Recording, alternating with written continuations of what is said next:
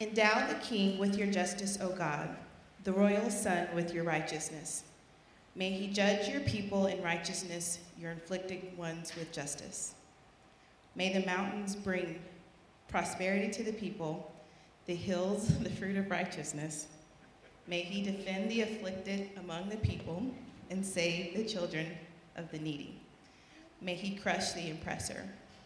May he endure as long as the sun, as long as the moon, throughout all generations. May he be like rain falling on the mown field, like the showers watering the earth.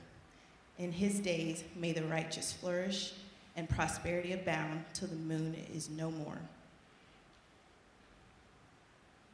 Praise be the Lord God, the God of Israel, who alone does marvelous deeds. Praise be to the glorious name forever. May the whole earth be filled with his glory. Amen and amen. Amen. Can you say amen? Okay. Good job. Good job. That's awesome. Wow. Okay, so thank you guys for being here. My name's Trey. For those of you that I don't know yet, hi. Jen said on the way up here, she goes, it's been a minute. I'm like, I have talked more recently than you, so I don't know. I think it's probably been 6 or 8 months for me. But Christmas is coming, right? Christmas is coming. Celebrating the birth of a child king. And if it could only be that simple. See, Christmas has become way more complicated than that for many of us. This is a day when we're supposed to be celebrating the birth of the Son of God. And it's not really any of our faults that it's become more, but we've grown up with this countdown.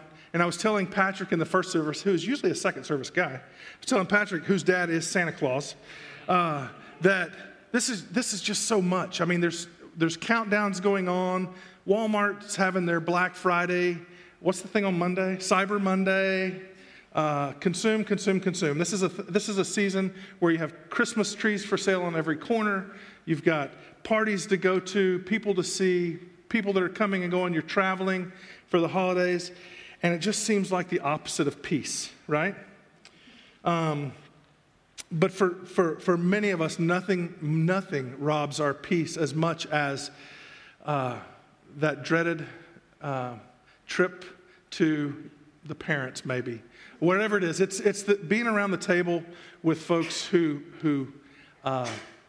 love us, but that somehow have a way of demeaning us or making us feel belittled or be subjected to their beliefs.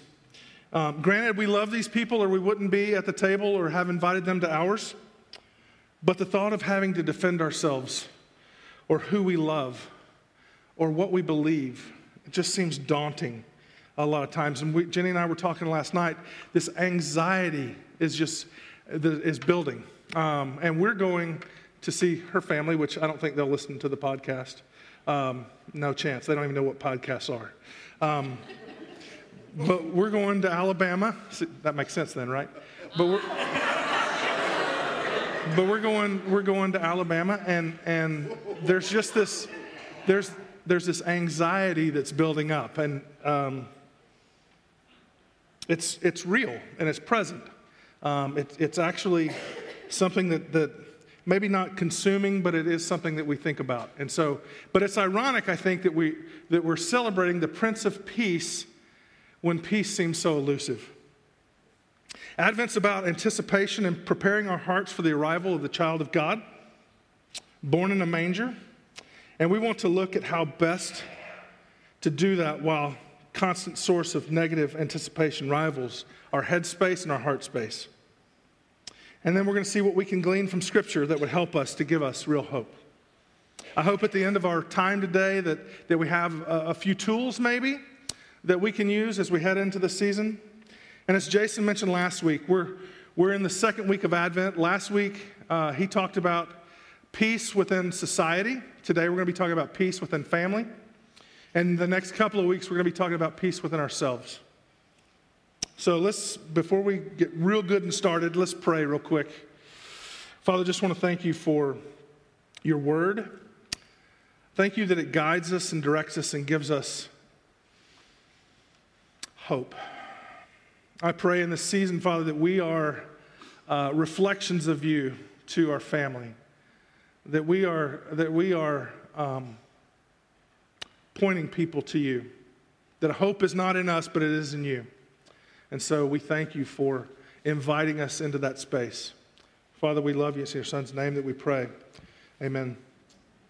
So there's many scriptures that talk about living in peace, and today's reading from the lectionary will give us a glimpse toward Jesus, that peace, and his kingdom.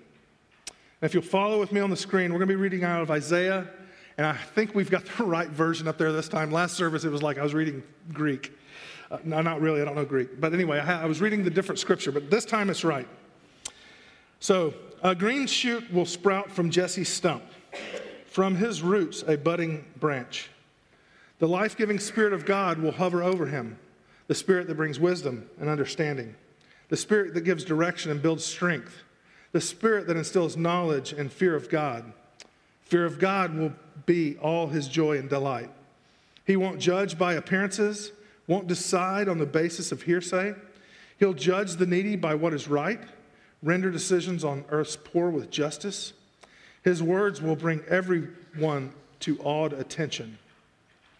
A mere breath from his lips will topple the wicked. Each morning he'll put on sturdy work clothes and boots and build righteousness and faithfulness in the land. The wolf will romp with the lamb, the leopard sleep with the kid. Calf and lion will eat from the same trough, and a little child will tend them.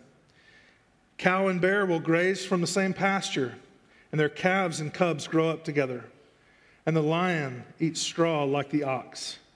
The nursing child will crawl over the rattlesnake dens, and the toddler will stick his hand down in the hole of the serpent. Neither animal nor human will hurt or kill on my holy mountain. The whole earth will be brimming with knowing God alive, a living knowledge of God, ocean deep, ocean wide. On that day, Jesse's root will be raised high, posted as a rallying banner for the peoples. The nations will all come to him, and his headquarters will be glorious. So there's really two things that jumped out to me when I first read through this passage. And one is that this book was written over 700 years before the birth of Jesus. Yet the prophecies point to the man of Jesus. It talks about his lineage. It talks about how he will lead.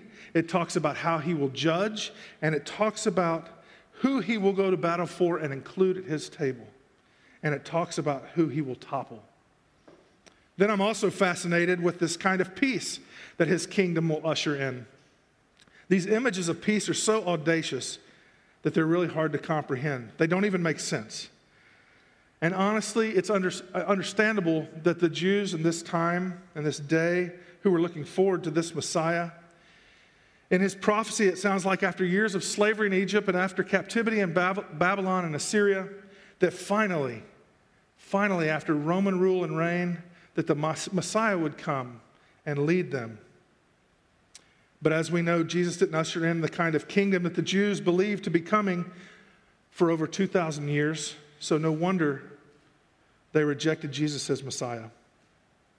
But here we are another 2,000 years later, and the idea of the wolf and the lamb living in peace and a child safely putting his hand in the den of snakes seems just crazy. But here is that idea, that as audacious as these things sound, that this is the kind of peace that Jesus brings or will eventually bring. So how do we navigate peace among wolves and snakes and family members? What makes the most sense to me when it talks about literal wolves, literal snakes, is strict avoidance, right? We don't have that luxury with family. And I will say this, if you're in a dangerous situation, this is kind of an aside. If you're in a dangerous situation, if you're being abused, if you're being neglected in any way, strict avoidance may be your best option. Simply stay away. Also make others aware of the danger. There's safety in numbers, and who better than a loving faith community? And if you don't tell someone in your faith community, tell someone. I think it's important that you let someone know. Because living at peace doesn't mean subjecting yourself to abuse. It doesn't mean subjecting yourself to physical, emotional, or spiritual harm. So please hear me. While I believe this scripture and this message applies to all of us, it doesn't apply to all of us equally, okay? But if you've been hurt maybe in the past or by someone who you're no longer under their roof or under their control, I think it's good to work toward resolution. And we can find peace in that. A couple of weeks ago, as we were heading into Thanksgiving, I sent out an email. And in that email, I joked about my crazy aunt. Did anybody get that email? Y'all remember that? That somehow if we can get through Thanksgiving Day without the crazy aunt calling you a derogatory name, that you could chalk that up as a success. And, well, that joke was born in truth. My sister got a hold of the email. She's on her mailing list, and she showed that to my aunt for Thanksgiving. And then I got a video of my aunt, and she called me a derogatory name. And we'll just leave it at that. I thought about playing it, but it's all in good fun. There's water under the bridge now. But I want to share you guys a personal story about my family and pain associated with it. So right out of college, I started a business with my first cousin. And our parents, this crazy aunt, had been in business together for years. So it just seemed right that my cousin and I go into business together. And we did really well financially. And by the time we were 7 years in and still less than 30 years old, we were living the dream. I mean, really living the dream. Until one day I found out that our 50-50 partnership wasn't really 50-50, like I'd imagined. And I questioned him about it. And then he cooked the books that I had previously copied when I became suspicious. Well, at that point, all hell broke loose. A verbal explosion was followed by physical altercation and subsequent divorce to our two families. And I use the word divorce, though I've never been divorced. I having seen it and seen people go through it, I feel like it applies. The betrayal, distrust, and broken allegiances all came crashing down, and there was no reparation. We dissolved the business, and we walked away from each other. That might have been okay, but then there were our parents who had been partners for 25 years with each other in business, and they followed suit, and it just really got ugly after that. And we weren't just close before this. Our moms were sisters. They still are. And we moved to Corpus because of them. And when we were kids, we did dinner every Friday night at Ship Ahoy, and we'd ride in the station wagon together, 8 of us. 2 adults table, kids table.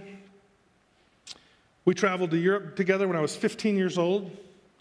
And once when we were building our first house, we lived with them. And then later on, when we were both building new houses, we lived together in a rented space. 8 of us, plus my dying grandmother, plus 2 dogs and 1 cat and 2 maids. And 2 maids is a different story, but I'll tell you all that later. I mean, you can't let one of them go. So there we were, 9 of us under one roof and 2,500 square feet with 4 bedrooms. We were tight. I mean, our families were close, and we were tight in that house too. But there was this feeling of divorce, where there was once fun and stories and memories and joking and whatever. Now there was ugliness and distrust and not speaking to each other in the same small town and still running around the same people. But eventually I wanted to experience joy and peace again, and Jenny and I were several years removed from this. Still no talking between families, still no reparations, still no apologies, no nothing. Their family was living life, and so were we, but on my end, there was no peace. I allowed my rage to fester and grow, and it was eating at me, and when I went to see a pastor at a church that I didn't even go to yet, he showed me where to achieve peace, and I needed to forgive. He told me that. He quoted Romans 12:18. He said, "If it is possible, as far as it depends on you, live at peace with everyone." And I said, yeah, but he hasn't even asked for forgiveness. He really hurt me. Financially, it hurt. But the real toll was on broken relationship. And as far as I could tell from the outside, they were doing great. And we were struggling. And what really made me mad was that made sense to me, that I should forgive. And as much as I wanted him to feel the same pain that I did, I knew that he wouldn't. I knew him. I knew that he wouldn't feel it. So I was hurt, and Jenny and I were reeling from the hardship of our young family, and I was seeing the toll that it took on my parents and the fallout from lives intertwined for 20 years in business plus 50 years just of being sisters. All crumbled as if it didn't even matter. And it started with me, and I felt the burden of that. And now I'm simply supposed to forgive? This didn't make any sense. If at all possible, as far as it depends on you, live at peace with everyone. So even though I was super prideful and indignant about the situation, now I was the hurt party. I began to pray for God to show me how to forgive, even when forgiveness wasn't sought. And then one day, months later, after all this prayer, I realized I'd forgiven him. Somehow, don't ask me, I had forgiven him. But I no longer had that animosity toward him. Actually, I felt bad for him. I began to play out scenarios in my mind that made him come to the point in our relationship and whatever he was dealing with to where he felt like he had to do that. Like he must have been in a very bad place. Where once I had been cut down and only a stump remained, this new sprig of green life popped up. Where there was once a dead dream, now there was new hope. In this dark place in my heart that felt dead and discarded, now there was new life. Jesus was healing me of my own bitterness. Then life throws curveballs. My dad got sick, and life itself has this way of making us realize what's important. Family. Olive branches were extended, and while still things being different, there was this way forward of healing for both families. Look, I know my scenario in the grand scheme of things isn't as bad as some. But honestly, I've sterilized it a bit, and when you're in the middle of it, it just feels horrible. Each one of us have our own stories and our own wounds, and generally those we're closest to have the opportunity to hurt us the most. And it's during this time of year that we're supposed to buck up, little soldier, and go sit around the table with the people that have done this damage. So if sitting at the table with your politically hostile dad makes you want to crawl into a hole and die, or if the thoughts of your life under the microscope and your brow and Bible-beating siblings or extended family just gives you hives, then you're not alone. Most of us have some sort of apprehensions around this time of year and all of our family dysfunction. But this shouldn't keep us from being the best complete version of ourselves. As God's image bearers, those of us who claim the name of Jesus, as we think about this time of peace, and specifically peace in the family, we should consider strategies that we're going to put in place in volatile or heated situations.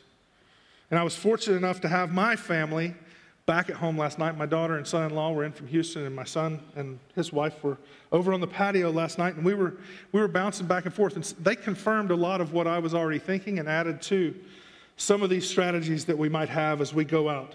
And there's 5 of them.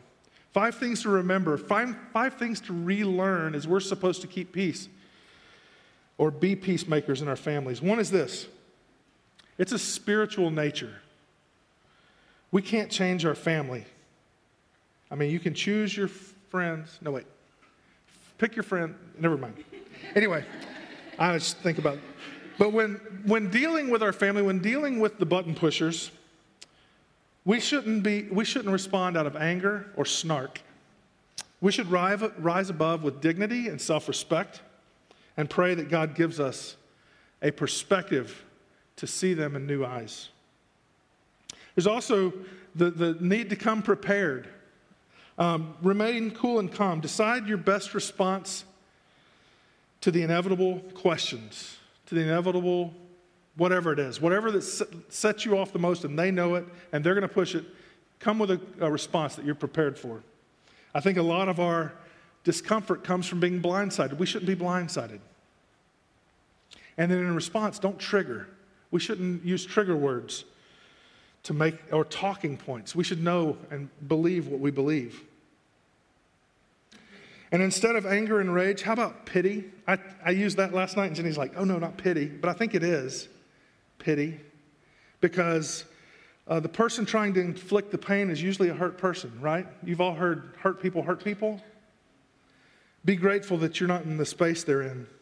For the other 364 days a year, you're healthy, joyful, and whole, and there's nothing they can do to rob you of that. And then lead with peace. Be a change agent. Think of, how can I inject love and warmth into this situation? How can I remain engaged and show that I am unfazed by their words or action? Try to steer the conversation out of the ditch instead of into. Be more lighthearted. Have lighthearted discussions or talk about family memories. These are all good things to go with. And last but not least is forgive. A lot of times we've got to forgive, and you're going to have to trust me in this. It doesn't sound reasonable. But forgiving is more about your emotional and spiritual well-being than it is theirs. Your family's not going to be around forever. And when your family members die, the residual effect of bitterness and unforgiveness will stay with you. Whether they're asking for forgiveness or not, forgive them. Many of these things are as unusual as a child sticking his hand in a den of snakes. And I do believe that there are situations and circumstances that we should never put ourselves in for our safety, for our emotional well-being, and for our spiritual health. But in cases where I feel like we can manage these things in a safe manner, then we need to employ some or all of these strategies. This year, I say we be bridge builders instead of burners. Peace isn't a lack of conflict, but it's the managing of the conflict in a productive manner with Christ-like posture. And this, when acted upon, this little shoot that springs up out of lifeless, dead places in our own hearts, should signify that we have faith and trust in a new kind of king, one who judges with righteousness and brings justice to the poor and marginalized. He brings a new kind of power to the powerless and renewed hope for a peaceable, though unlikely kingdom. Isaiah says it pretty plainly in this passage that we're not to usher in this new era, but God is. So we might think that Isaiah's call is not a call to action, but to hope. But at the end of the day, hope is action. And we're to proclaim the hope that we have, especially in the season of Advent and Christmas. So remember, if it is possible, as far as it depends on you, live at peace with everyone. Let's pray. God, I just want to thank you for the opportunities that you're going to give us this Christmas. I pray that we're prepared, that we pray for the opportunities to live in peace with those that we haven't been able to yet.